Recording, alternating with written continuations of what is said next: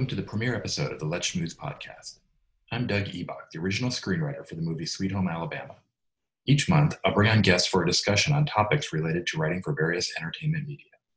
Today, my guests are TV writers Matthew Federman, whose show Blood and Treasure airs on CBS, and Joe Blodevogel, who is currently working on an Apple Plus show with Mark Bull. Did I get that right? Yes. Right. So, and was recently on the CBS show Tommy. So welcome, guys. And let me start by, it feels like it's hard to talk about the entertainment business right now without talking about the novel coronavirus pandemic, because it has kind of affected everything. Probably most people watching already know that most production is shut down right now, for television and for film. Looks like things are moving towards reopening with some very different processes for production. But I'm wondering how you think the pandemic is going to affect television writing on both a business and a creative level as we move forward after things start reopening. So Matt, why don't you start your thoughts? Well, I can tell you where we're at very specifically right now, because we were shooting in Thailand for the show for season 2, which should have started airing by now, but everything got pushed. And we got shut down. Everyone got brought back here. And then we've been kind of waiting and figuring it out. So the issue that the industry is right now dealing with is that the unions have to all agree on what the procedure is going to be for opening up. Because if you know about how production works, there is hundreds of people on a set. There is food that's out for everyone to take at craft service. There's a lot of interaction, and it's a nightmare for a pandemic. So it would change the very nature of how you would do everything. In our case, we have a specific tweak on that, which is that we are the guilds that are in LA have something to say. The guilds that are in Canada have something to say because our show is based in Montreal. The country of Italy has something to say because we're going to be shooting there next. And so we need a lot of planets to kind of come into alignment so everyone agrees how it should be done in the way that's safest for everyone, and then gets us moving forward. And for us, what it's going to probably look like is a much trimmed down version of a normal production. It'll almost be like an indie film with you absolutely do not have one person there that is not necessary to be there. The group will probably, will take over a small hotel somewhere in Rome, and everyone will stay in that hotel, and they will stay in their own kind of production bubble. They'll move through with transpo vans where they go to at the other end of to shoot for a day. They'll go back to the hotel. They won't interact with anybody. So it's looking like it'll be some version of that, of a kind of moving production bubble that interacts with the outside world as little as possible.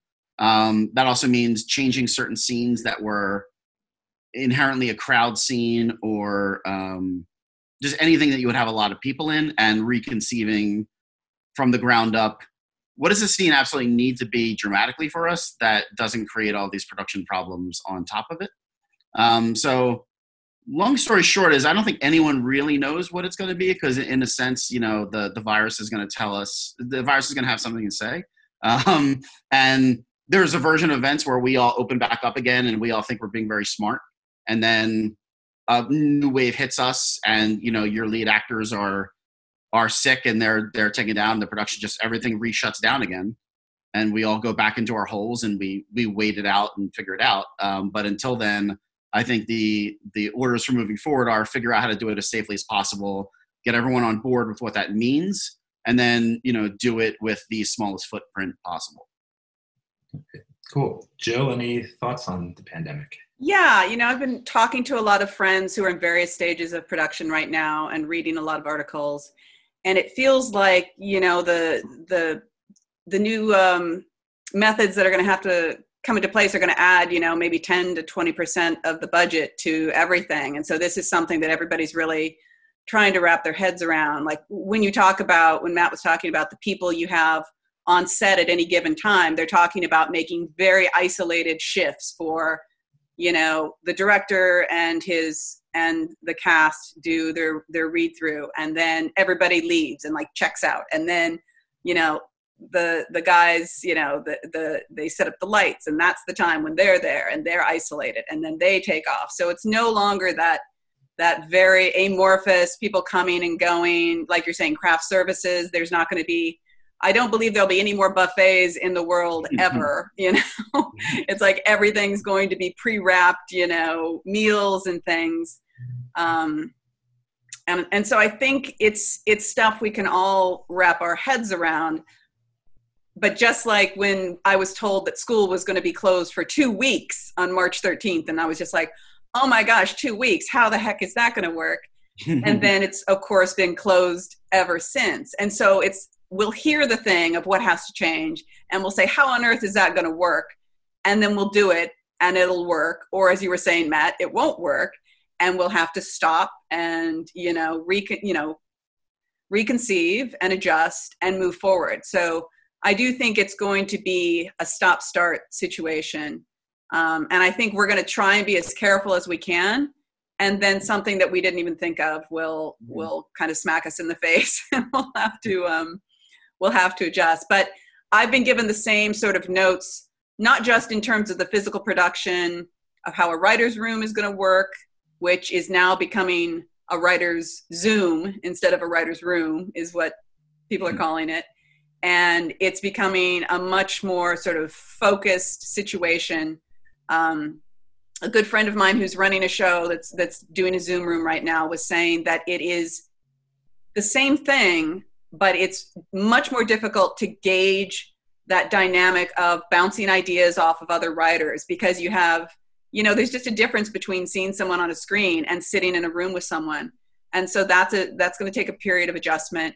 It's much more exhausting, she said, to be doing a Zoom room, because you're just so much more focused. It takes a lot more energy to take in 6 different faces at once on a screen while being creative, while solving problems. And then in terms of physical production, my episode of this show, it's very much a special forces guys go down to Colombia to rescue someone who's been kidnapped. And so my episode was a young woman in an overcrowded Venezuelan prison. So I'm writing this scene of like this woman surrounded by, 1,400 prisoners in a very small space. And as I'm writing it, I'm going, I think she's going to be in solitary confinement. Yeah, I think that's how the whole episode's going to go now. But when you look at photos of a Venezuelan prison, you've got people just packed into a place.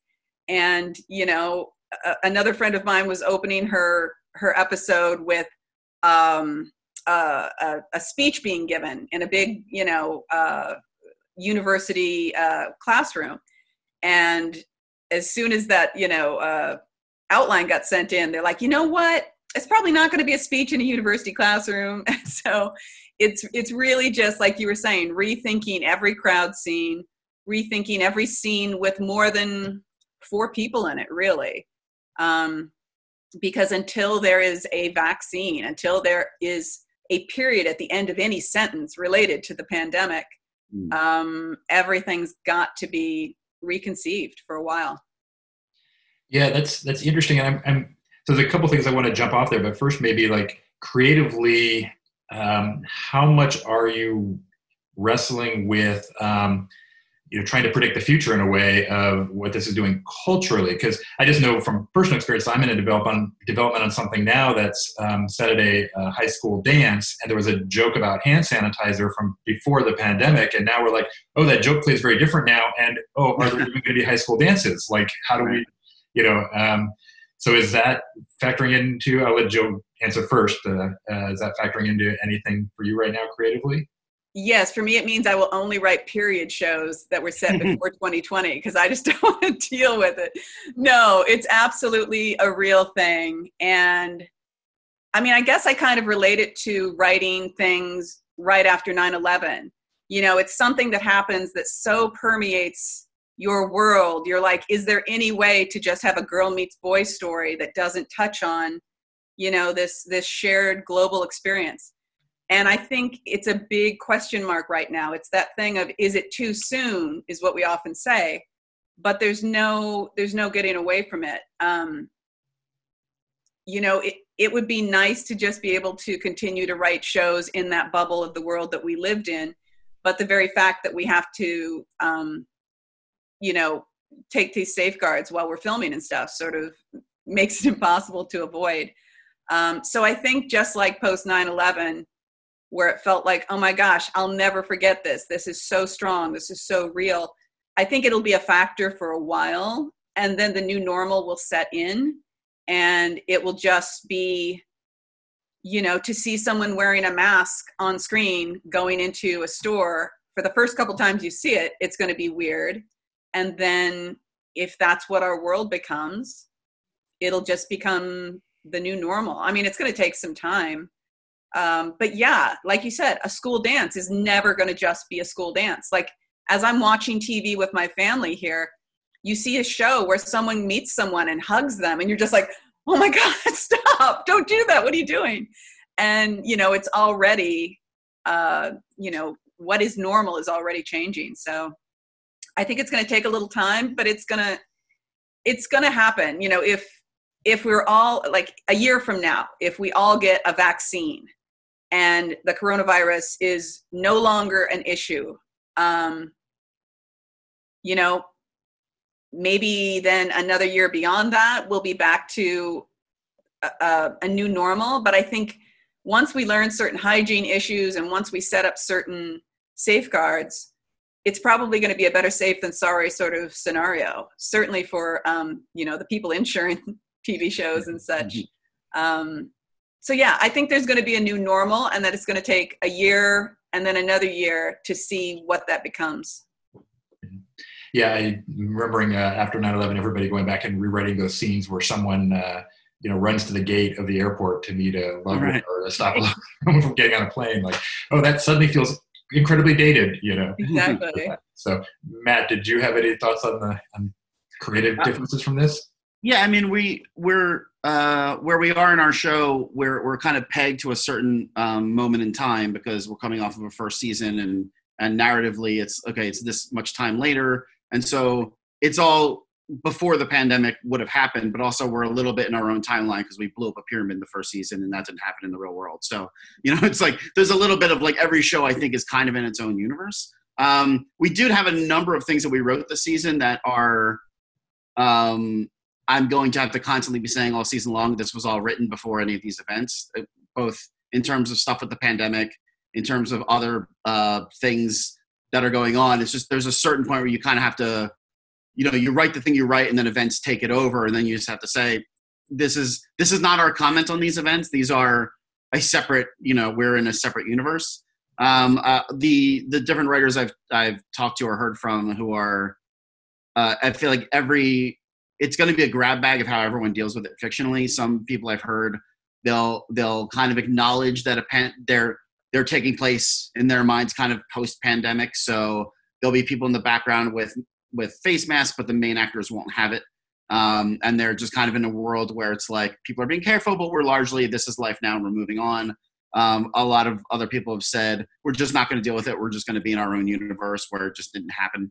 I really don't think we know what the right answer is. I think the audience will kind of tell us, things will come out in the way that Handmaid's Tale came out at the exact right moment for Handmaid's Tale. But at the time they were making it, they could not have known that. It was just, I won't say it's a lucky thing. It was lucky for the show. It was unlucky for the rest of us that it suddenly felt so meaningful at that moment when it came out. I think that we're all going to be kind of taking our shots at how to do this, and certain things are just going to we will realize, oh, that was the way to do it for this moment, and everything else will, that's not hitting that target will just either miss that target or it'll be its own thing, and people will, okay, this is the show I watched to get my head out of that. And I'm also wondering if there's going to be a lot more shows that are like of a science fiction bent. So, like, on the development side, they just say, we're in the future. You know what I mean? Like, that's how we're going to get around this, is we're in space. We're on another planet where, let's just do a show that just skips this whole period of time because we don't know how to deal with it. I'm curious if that's going to be one of the responses. But it's like, I'm weirdly fascinated. it's a fascinating time to live through and horrifying. But assuming we all survive it, it's like, it will be interesting to see, oh, this is what we thought at that moment. And it turned out, these guesses were right and these guesses were wrong. And I don't know. It's interesting. I feel like it's not going to be as much of an issue for half-hour comedies. Yeah. We've been watching Schitt's Creek, my husband and I. It's kind of a bit of a lighter thing at the end of the day, instead of watching Rachel Maddow's neck muscle strain. I always worry for her. I'm like, don't have an aneurysm, Rachel. But watching Schitt's Creek, I'm like, there's no pandemic in the world of Schitt's Creek. There's no pandemic in the world of Bob Hart, Hart's Abishola. It feels like those are shows that just exist in the bubble of the half-hour comedy, where I believe that it would never touch on them. And in that sense, I think they function in that way that they often are supposed to, which is an escape from the stresses of everyday life. The hour-long dramas, I feel like they're more likely to address it, if anything. But yeah, I'm about to start on a half-hour sort of horror comedy, which is the first time I've done half-hour. And I feel like I never even thought about how the pandemic would affect the storyline. So I think there are definitely worlds that will just exist and no one will even stop to ask. Okay. Great. Yeah. So, and Jill, you had mentioned also writers' rooms. So I want to jump to that topic, because I think for someone who has not worked on a show or been in a writer's room, it is perhaps the most mysterious part of the whole process, because it's like something, even if you go to film school or whatever, like you don't have a writer's room. So I wondered if maybe you could just kind of describe how a story is developed in a writer's room, and maybe a thought to how that's changing with a writer's room instead of a writer's room, but really just in general, like how does that work for the writer's room? Sure. I've been in a lot of them, and it's basically, physically it's just a little conference room somewhere, hopefully with a window or two. And you gather together writers of every different echelon. I would always describe it to my parents in the Midwest, who had no clue what I did. I said, it's basically like high school. You have freshman writers, sophomore writers, junior writers, and senior writers. And, the freshmen are newbies and they're learning. The sophomores know a little bit more and contribute a little bit more. The juniors, seniors, and so forth. And so for example, the show that I was just on, Tommy, was a show where Edie Falco played the chief of police of Los Angeles. And she happened to be gay, and she happened to be single. She had a biracial adult daughter. And so there were a lot of great sort of drama dynamics built into that, but it also had a certain ripped from the headlines element of, she is the chief of police of Los Angeles. So at the beginning of the room, you sit down and you talk about the characters, you talk about the world. We had a lot of great consultants who would bring real world expertise into our creative process. Dave Bratton was one of our consultants. His dad was a chief of police for a long time in several major cities. And he worked in the PR department. So he would bring us some really good sort of behind the scenes stuff. We talked to several sort of female police chiefs and upper echelon folks from various departments.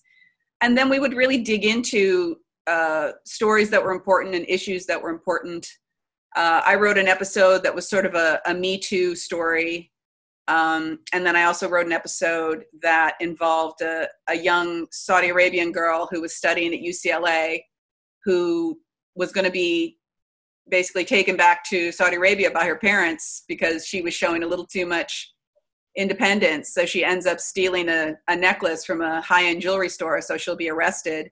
And she talks Tommy into keeping her so she can try and seek asylum. So it's kind of taking stories that are from the headlines and then doing our version of it. The challenge with our show was it was about a chief of police, not a detective. So a lot of these things, it was set up by Paul Attanasio, our show creator. And then we kind of pick up the ball and realize it's a lot more challenging to have a story where the chief of police gets involved. But yeah, the process in the room was we all gather together. We come up with some ideas that we like for episodes. We take some time looking at the entire arc of the season, because you've got several different layers that you're working on in your show. You've got the big story arc of our character moving from New York to LA. She is brought in sort of under duress by a mayor who was forced to fire his previous chief because various sex scandals and just a lot of corruption happening. And so you look at your story arc for your character. You look at your cast and see who else is going to have their various sort of mini arcs within the season. And then you get down to the nuts and bolts of breaking an episode. I don't know how much detail your audience wants to hear about how an episode is broken. What do you think? Yeah, I don't know. I guess maybe like how you have it so that this is a not a serialized show, right? It's correct. It's sort of half and half. There is some ongoing storylines, but every episode has its own sort of strong A story. So right. Maybe just talk about how briefly the process of like, an idea gets assigned, how that story gets broken, and then like when the writer goes off to write, and then, Sure. Yeah. Sure. Well, the showrunner is in charge of figuring out which writer he wants to write which episode. And there are different strategies behind how you assign that. Sometimes you put your baby writers first, and these are your newest writers, and you have them write. So say the showrunner writes the pilot and then writes the second episode, maybe.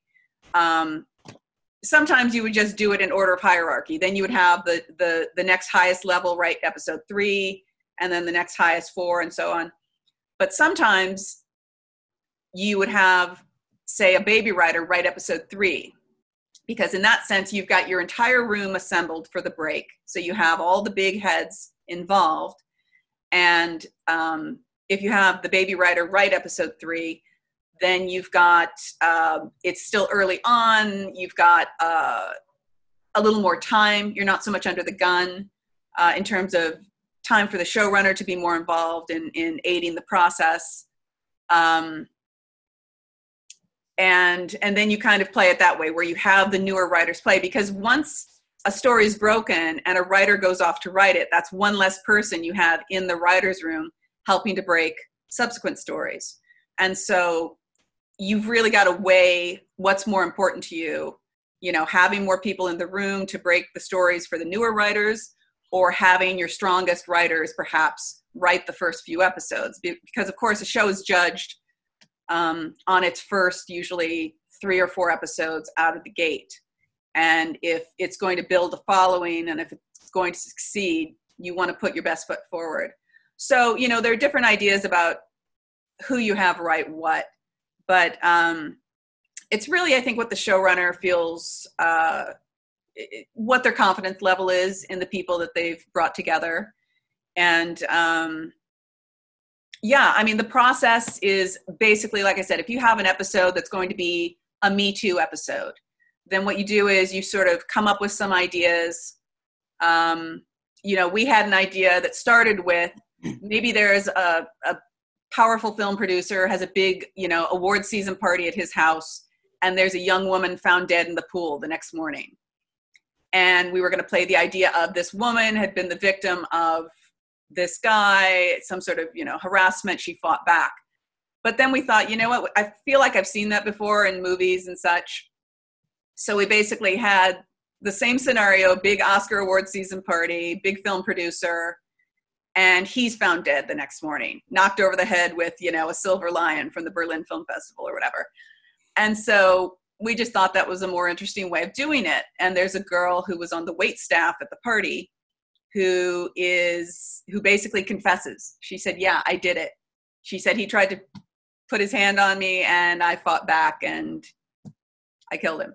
And so it was a more interesting way to start a story, but it started out with a very sort of an idea I feel like we've seen before, and then we found our way to twist it.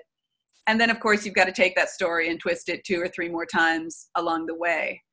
And that's just the nuts and bolts of breaking the story. It's a ton of these, which end up becoming these. And I feel like I've killed an entire Sherwood forest of trees, unfortunately, but this is how I like to do it. There's a lot of different processes, but really it's breaking a story down into acts. It's figuring out your progressions. It's building your characters over the course of it, getting your audience invested in your protagonist for the week, your sympathetic client or unsympathetic client if your character admits to murdering someone. And it's really cards on a board, and then once you feel like the cards make sense, it's when you have the writer who's assigned write the outline or beat sheet, and you send that off to all the various powers that be that have to approve it and give notes on it. You get those notes back, give them to the writer, and once you feel confident in the roadmap for the episode, you send them off to write it. And they usually get about 10 days to write a rough draft. And then the process goes back and forth from there. Notes from the 10 days sounds amazing. 10 days, yeah. Well, it's not always 10 days. There's the way it's supposed to work and then the way it actually works. So, yeah. Well, that's the thing. Look, when you're at the beginning and everybody's got time, I always say that episode 2 gets written leisurely and rewritten 7 times before anyone sees it. And episode, 10, you're prepping off of an outline. So right. It's nice to have some room to move. But when you come up against the schedule and you start production, it becomes Lucy and Ethel at the conveyor belt. So it's tricky. Yeah. So, and Matt, your show is serialized, although like you have basically a season storyline like that has a beginning, middle, and end for the season, right? Which I feel like is actually becoming a much more common with a lot of the streaming services, a much more common model of almost like it's like mini series with sequels rather than series. So, do you want to just kind of add on to what Jill said about like, and maybe incorporating kind of more of a serialized approach, breaking the whole season maybe? Yeah, I mean, I our way of doing it is having a big picture. Whatever your show is, you have different kind of boxes you need to check. In the case of Blood and Treasure, what is our treasure? Who is our bad guy? What is the story that's like overtly happening? What's the character story that's happening under that? We have a male and female lead who by the end of the first season are together. And so in the second season, it's like, okay, well, what's the next phase of this relationship and how does that play off of the case in a certain way? So you're not just going and investigating and that's all the scene is about. There should always be some kind of relationship dynamic or something happening that's informing the scene. So it's kind of starting out with the biggest picture possible of what is the season about, like for their relationship, and what is it about as a treasure hunt, and why is it not the first season? And then you find, well, there's a lot of things we did the first season because that's the way you would tell this story. And how do we make different decisions in the second season that don't, a lot of times you watch a second season of a show and you're like, I really love the first season. The second season, there's something off about it.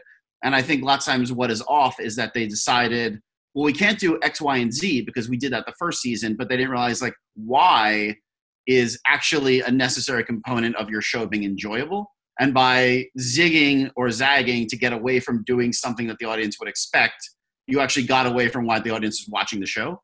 And so I think it's, the interesting part about having a second season is you have a room of writers that has all either worked on the first season or saw it, and they can all kind of diagnose the show in a different way than you did the first season. Because the first season, you're a little bit blind trying to figure out, the audience has not seen it. So you're making your best guess based on your gut and what you want to say or what you want to see of what is interesting. The second season, you have actually more kind of data on what is interesting because you tried a bunch of stuff and you now know this whole storyline did not work at all the first season. So let's just move on from that and just forget that ever happened. This thing worked really well and surprised us. So let's play more in that area. And so as a room, you're diagnosing all of that. I think of the room as the first audience of the show. And so if somebody has a big issue in the room with a story beat, even if they're a staff writer, I take it very seriously because, if we're a room of 10 people and 1 out of 10 people is calling BS on something, I want to at least figure out why they're calling BS on it and how do we resolve that issue. So, and sometimes their issue is just not an issue that anyone else has. And it's just like, it's just so specific to them that it's like, okay, we're going to kind of acknowledge that note, but we're going to move on. But, everyone in the room is kind of adding to the story, but also having whatever their issues are and you're all trying to fix them together. Because if you have something that 10 people all think is great, then I think you have something that millions of people can think it's great. If you have something that the room itself can't come to kind of any agreement on, then the showrunner has to be able to maintain the vision themselves and be directing the room. But it's a little bit more difficult when the room itself is fighting with the vision the whole time. So yeah, it's a process of starting big to small till writers are going off and writing their scripts, and then you're getting scripts back again. And in a show that's serialized where there's a piece of evidence that's dropping in episode 2 that then is brought up again in episode 3 that then somehow is twisted in episode 4. If you suddenly realize, oh, that thing in 2 didn't work and we actually had to cut it, that cut a whole string that runs the length of your season maybe.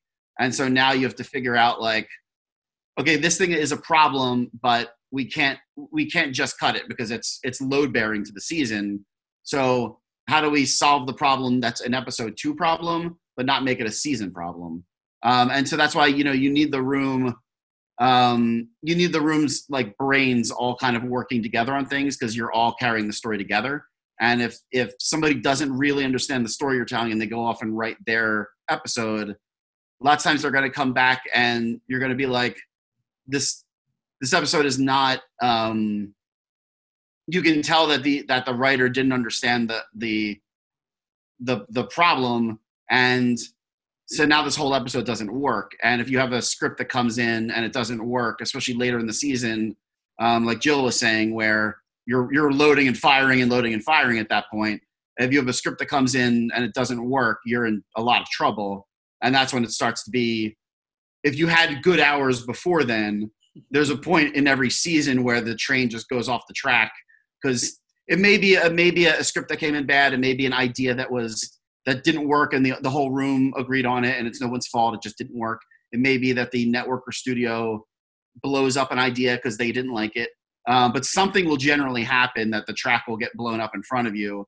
The train will skid off of it and you will now be trying to steer a train back onto track again. And it's going to take a lot of late nights from people to make that happen. So, but I think if you start with a vision for all your big picture stuff, when you do go off the track, I don't think you go as far off the track because you always know, well, this is where we're heading. So any answer that gets us back onto that track is the right answer. At this point, if someone has a problem with like the big picture and they're saying in episode 8, there's something about what the bad guy is saying here. And it's like, listen, you're having an episode 2 note right now. You know what I mean? Like we can like, if it's something we can change in dialogue, we can do that. But right now this is the story and it is baked and we are just now we're delivering this pie. We're not remaking the pie, the job of the staff writer is to be helpful wherever possible. Often that means just listening. Often the staff writer is in a way because they're not, less is expected of them. They can sometimes be important kind of keepers of the mythology of the show or whatever, like things that are happening in the background. They're kind of taking a lot more of it in because they're listening to everything. And then as you you go up the ranks, there's generally more is expected of you and there are more responsibilities. And then the showrunner is making final say on, let's go in this direction. This is what we're doing. Everyone, it's like, we argued about this for 2 hours. This feels like the right answer. We're going to go with this for now. Let's move. And, you're making a decision to move forward. And then everyone just has to, whatever direction you wanted to go in for, now the showrunner is saying this is the way we're going, and that's the way we're going. So it's a creative and collaborative endeavor, but there is a point where it's also, there's like a militaristic sense of hierarchy that will engage at a certain point, because time is of the essence. And it's like, okay, no, there's the time for arguing is done. The time for doing is now. We're now going to do. So you need to be able to both kind of be, fluid with thinking of different ideas, but you also need to, like, at a certain point, just fall into the line of, this is what the showrunner is saying the story is going to be moving in a direction of. So how do I make that the best story possible? Okay, cool. That's good. And that kind of brings me to a question of any tip for someone going into their first writer's room, and any advice, maybe things you've seen people do badly, or that you did badly or wish you'd known going in. Me or Jill? Matt, why don't you start, then we'll do Jill. Okay. I mean, we definitely made a lot of mistakes. I think that we were, I say we, because I have a writing partner. And we were just very passionate, and I like passionate writers personally. So I will hire passionate writers as long as I feel like they can get it under control. You know what I mean? Because I think passion is a virtue in a room and for storytelling. But when you're younger. Oops, looks like Matt kind of froze there. Jill, oh, there you are. Sorry, go ahead. Can you hear me? Yeah, go ahead. Okay, so it's, you want that passion to be able to be under some kind of control, and you want to be aiming in the target that's set for you. And if you have a big issue, it's so much about timing it. If the room, like, one of the things that I learned as a staff writer was, if I could see a story was going in a bad direction, what I thought was a bad direction, but often what would be proved out as a bad direction because the story would die.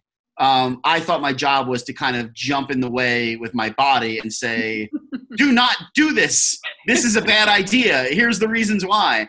And, what I learned was, like, that's not really what anyone's looking for the staff writer to do. And so what I learned over, a couple experiences is, like, you can raise a question. Oh, are we worried about X, Y, or Z? And if you're told no one's worried about that, then you can say, okay, and then give your best to trying to make the story right. But also in the back of your mind, if you think we are running at a wall that's going to become apparent to everyone in about 3 hours, also be maybe working on an idea for what happens when we hit that wall. So what I learned was, my job is not to throw my body in the way of what I think is ill-gotten progress. My job is to help progress. And then if it turns out it was not working, then I am also ready with a backup pitch. So when we hit that wall and everyone's like, oh, but wait, if he's the bad guy, then that means that this whole first thing doesn't make any sense because he would have known that. And then I'm there with, that's an interesting point. And so what if, you know what I mean? And, like, by this time you've had time to say, okay, this is really what the showrunner wanted. And they solved it in a way that was not really going to work plot-wise, but, like, you can kind of cherry pick all the different ideas you've been hearing, and you can reformat them into a different pitch that doesn't sound like you're saying, forget everything you just said for 3 hours. I'm going to run in this completely. It actually sounds like what you're saying is, okay, so taking into account the last 3 hours, what if we change this, this, and this, but keep this, this, and this, and now we do this instead? And in that moment, if that works, you're a hero, rather than the person who at the beginning was saying, don't do this. You know what I mean? Which is, you're remembered as don't do this guy. You're not remembered as a person who fixes problems. Right. Great. Yeah, it's the basic improv rule. It's yes and instead of no, that doesn't work. I had very similar experiences. Like, my first job as a staff writer, I had come from several years of writing TV movies where I was the only writer working with executives. And so it was a given that I would be talking a lot, explaining the story, answering questions immediately, which is a different creative process. So when I went into my first writer's room, I had that thing where if there was too much silence or it felt like I knew the answer to something, I would answer very quickly. And it didn't go over well. I mean, sometimes it did, but I came across as someone who maybe talked too much or jumped in too quickly. And so when I became a showrunner, my first day on the job, as I sat down with my staff, I said, right here and now, here are the rules of how we talk here in the room. This is, I wasn't on student council. I understand that some people in this room have more experience. I understand that some people in this room have less experience. What I know is we're all very smart. We're very good writers. We all come from very different backgrounds, so we bring really diverse points of view and things. And one of my favorite moments after my first bad staff writer experience was on my second show, where we were sitting in the writer's room and we were trying to figure out how a bad guy had gotten this information about someone. And we sat there for like 10 minutes. And then I kind of said, well, if he was maybe a handyman and then he got a hold of someone's credit card, and that was fine, then that answered the question and we moved on. And my boss came into my office like at the end of the day, and he said, how long did you sit there knowing how to solve that problem? And I said, 10 minutes. He said, don't ever waste my time again. And so when I became a showrunner, I said, yes, that there's a bit of a hierarchy. You know who the co-EP is. You know who the staff writer is. But we're here in this room and we're trying to solve a problem. And, I want everyone to speak their mind. It's like you will pick it up fairly quickly. And if you don't, we'll come to you in a private moment and say, you need to kind of do this a little more, step back a little bit. But the rules should become clear, and everyone should know what the dynamics are, what the politics are, and hopefully it's less politics and more creative process. But the trick is, we're all creative people. We all have our opinions about what the right way is to do something. So it's definitely something where the more you do it, the better you become at it. But I absolutely agree, Matt, what you were saying is like, if you are in there saying this doesn't work, you also need to have the how about this or the new suggestion, because once again, you can't be the person who's just saying, no, that doesn't work. No, that doesn't work for me. That's not going to play out. And I think what can be intimidating for someone who's new to the business is the writer's room can move so fast that knowing that you can't just say, hey, that doesn't work, you've got to have a positive or a new suggestion. Sometimes you're just sitting there in your head trying to come up with that better suggestion, and somebody else steps in and takes over, and pretty soon you feel like you're 4 steps behind and you haven't had anything to offer, and then you start getting a little paranoid, and then you start to freak out. It's definitely a force, and this is one of the reasons why I wonder if Zoom rooms are ever going to work as well, because there is such a dynamic in a room when you're there with people that I feel like is the best way for the creative process to flourish. But it's a very hard job. That's when you realize it's a job as well as a lot of fun, is learning how to work with others, how not to step on toes, how to accept that your idea didn't work. Like, I was in a room one time with a guy who pitched something 4 times and was told 4 times by the showrunner, that's interesting, but it's not the way we're going to go. And finally, after the 4th time, he had to say there at the table, we're not doing that and we're moving on. And I was just like, wow, that is not the way to learn. But that's the job of a showrunner, is letting you know when what you're doing is right and when what you're doing isn't. And I think connected with all that is that every show is its own little fiefdom with its own little culture. And really, because so much of what we're talking about here is the political parts of the job. But actually, I think, your talent is going to get you to a certain place, regardless. Your political skills, that's the part that's not common sense, that no one will really teach you ahead of time. And so the quicker on the ball you are with picking up those political skills is how you have a career, which is, to me, unfortunate, because that's not the way. I'm a very logic-driven person. I'm not a very kind of politics driven person. Like, to me, best idea wins. But I've had to learn, okay, there's other ways of doing it, and other people think differently than you, and there's nothing wrong with that. So if you have a boss who thinks differently than you, you have a period of time to figure out how it is that they process pitches and story in general, and take that time and figure that out. And if you need to talk to other writers, in your offices, if you feel like you're not on their frequency, take some time with someone who is on their frequency and try to pick their brain, because there are different shows. You'd think we're all telling stories, and in the end, many of those stories may even seem very alike, and you would assume that they were arrived at in an exactly alike way.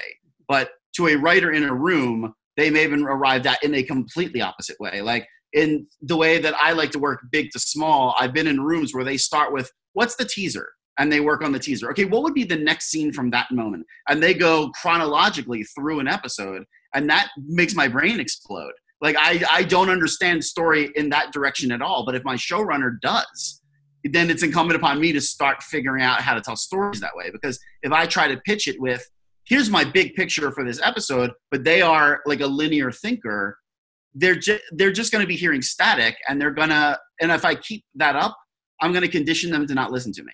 And so I think the thing that I've seen in a lot of rooms, both successfully or unsuccessfully, the successful people I've seen, at the beginning, you may not think that they get the show that well, but then a couple weeks in, they suddenly pitch something, and you're like, oh, this person figured it out. Like, they got their brain around to the showrunner, or my, in that case, way of thinking. And I'm also then very impressed by them as people and as writers, because like, they're doing a harder job right now, which is they're having to try to pitch story as me. You know what I mean? So they're pitching story outside of their own brain pattern. And that's a very hard thing to do, but they did it. And I'm now very, very impressed with them. There's other people who, and this is like staff writer up through Cody Peak and Happen Anywhere, where you're breaking episode 9 of 13, or your episode 17 of 22 or whatever, and they're still making the same mistakes that they were making on day 2. And you're like, how have you not learned at this point that when you pitch that this person wants to hear moments, and you keep pitching them story logic, but they're not a story logic person. They understand story as a series of emotional moments. And then it's the job of the room to figure out like the logical connective tissue that makes that a story. And I've had showrunners where I completely thought differently than them. It took me a while to figure out what they're doing, but then I had to basically go to school on the show that I was working on and start looking at, okay, here are the scripts, here are the stories that got through. Why did they get through? What do they have in common to each other? And I suddenly learned my showrunner's thinking patterns by like studying the show that we were working on, like I'm a student, And then I got it, and then I went in the next day and I started pitching differently. And suddenly I was a whiff machine, like for weeks. Like no pitches would work. And suddenly I was just hitting dingers out of the ballpark every single swing, because I suddenly understood their mindset. And now I could tailor my pitches to how they could hear them, how they understood story to work. And it suddenly it went from a really miserable experience to a very successful experience.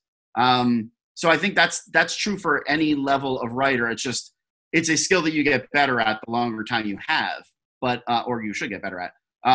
But it is something that I think I wish they taught more in school, was like, if you're going to have a boss and they're going to have a certain way of thinking, and if you can't fit into their way of thinking, you can have the best ideas in the world. It won't matter, because they're not going to sound like the best ideas to them. So basically your first job is to figure out your showrunner. And that is a parallel track to figuring out how to tell stories in this world, but they both are necessary tracks. Cool. All right. So we'll kind of wrap this up with one last question. It's a big question that could be a whole podcast in itself. So we'll try to keep it to just like a piece of advice, maybe, which is about sort of breaking into television. If I ask how do you break into television, we'd go all night. But like there's a lot of sort of conventional wisdoms about the way to do it. But we also have been talking about how the business is changing. The explosion of shows, the streaming services, possibly the pandemic, moved more to serialized storytelling. So is there any kind of conventional wisdom that you think is maybe wrong right now for someone trying to break in, or any tips you would have for someone trying to break in? Even if like maybe your best tip for how to prepare your sample material, your sample script, what you should be writing, something like that. Jill, we'll start with you. It's so funny because if you ask 100 established writers how they broke in, you will get 100 completely different answers. In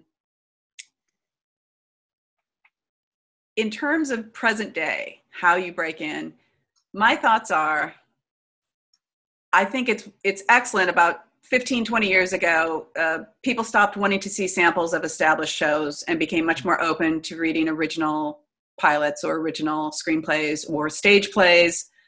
And I feel like the moment that gate was opened, that I do feel like that was a bit of a great equalizer, because I don't need to read someone's episode of fill in the blank, Grey's Anatomy, to know if they're a good writer. I want to read something that comes from their heart. And I feel like, to me, the best pilot samples, the best writing samples I've read are original pilots that they clearly did not write because they felt like it would go over well with a studio exec or a network exec or another lawyer show or doctor show, or, it's something that is strong and original and unique.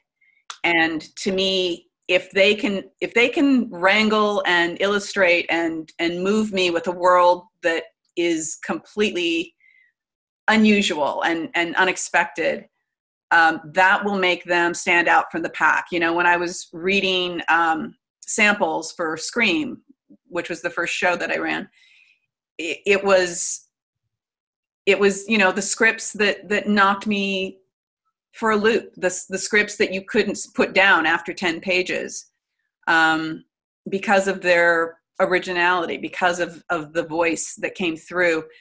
Those are the things that I feel like make people stand out from the pack. I don't want to,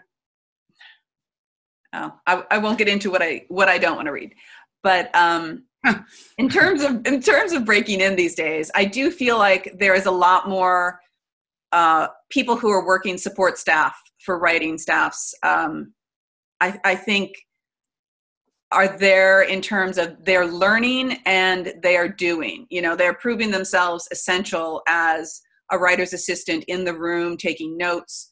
They're proving themselves essential as a writer's assistant who does other things. It's like everyone who fills those jobs wants to do the job that they're helping out with. And so, it's a bit of a catch-22 in that if you're really good at what you do, it's hard to replace you, but you're in boot camp for becoming a TV writer. And so you are having great experience.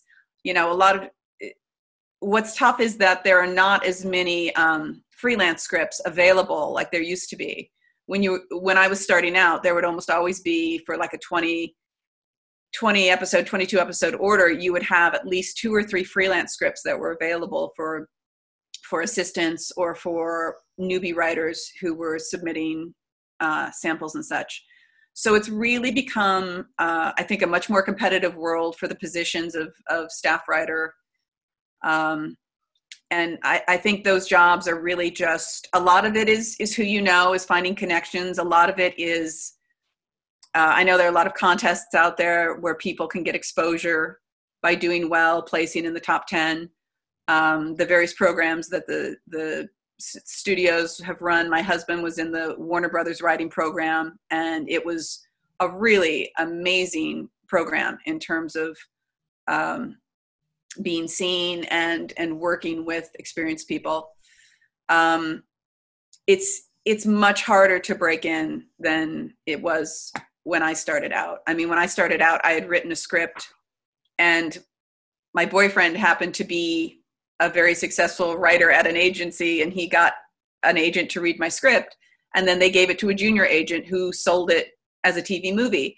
And so it's not that the material isn't what it needs to be, but it really is getting that material seen.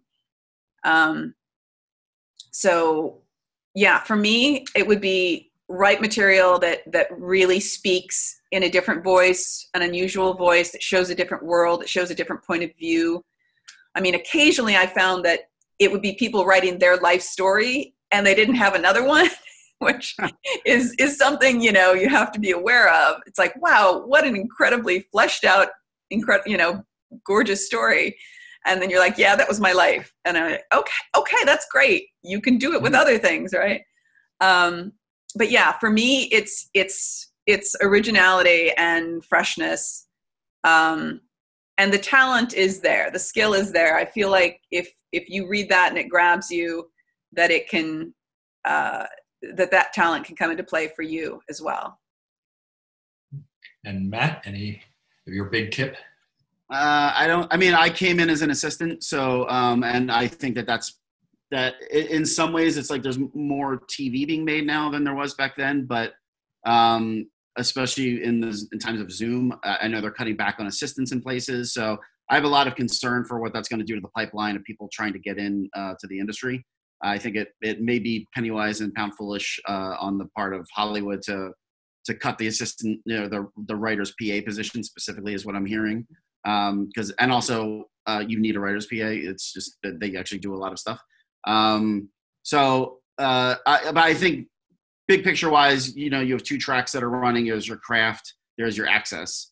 The craft, I think, is what everyone kind of focuses on, is like write and rewrite and rewrite and write and rewrite and rewrite, and have people who you trust to give you feedback, and just be getting your craft where it is. So when the access part kicks in, you actually have something you can hand somebody that's worth their time. The access part, I think, is very hard. But it's certainly doable. I came to LA not knowing anybody. So it's doable.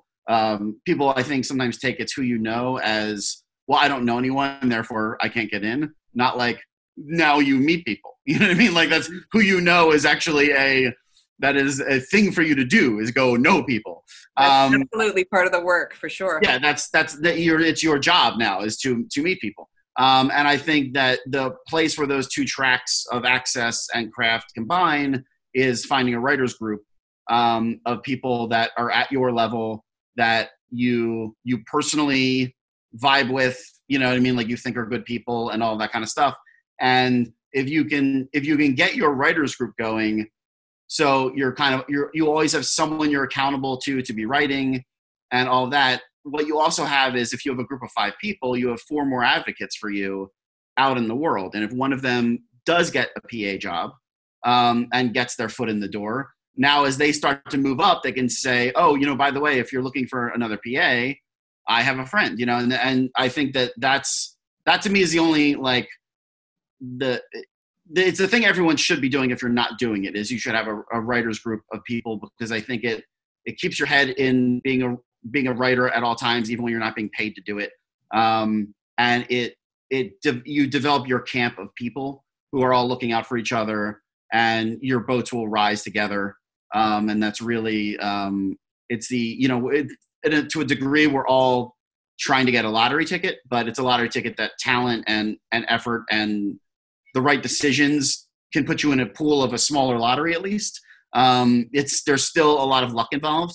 So I think that, making those connections with other people, it's kind of like you're all buying group lottery tickets together, and you're just increasing your chances that if someone makes it, now there's someone who's made it, who knows who I am, who may have an invested interest in helping me to make it as well. All right, guys, thanks for joining me on my premiere Let's Schmooze podcast. And to the listeners, thanks for listening. Next month, I'm going to be talking to animation and comic book writer Eugene Sun, TV writer Spiros Gensos, and TV and comic book writer Benjamin Rabb.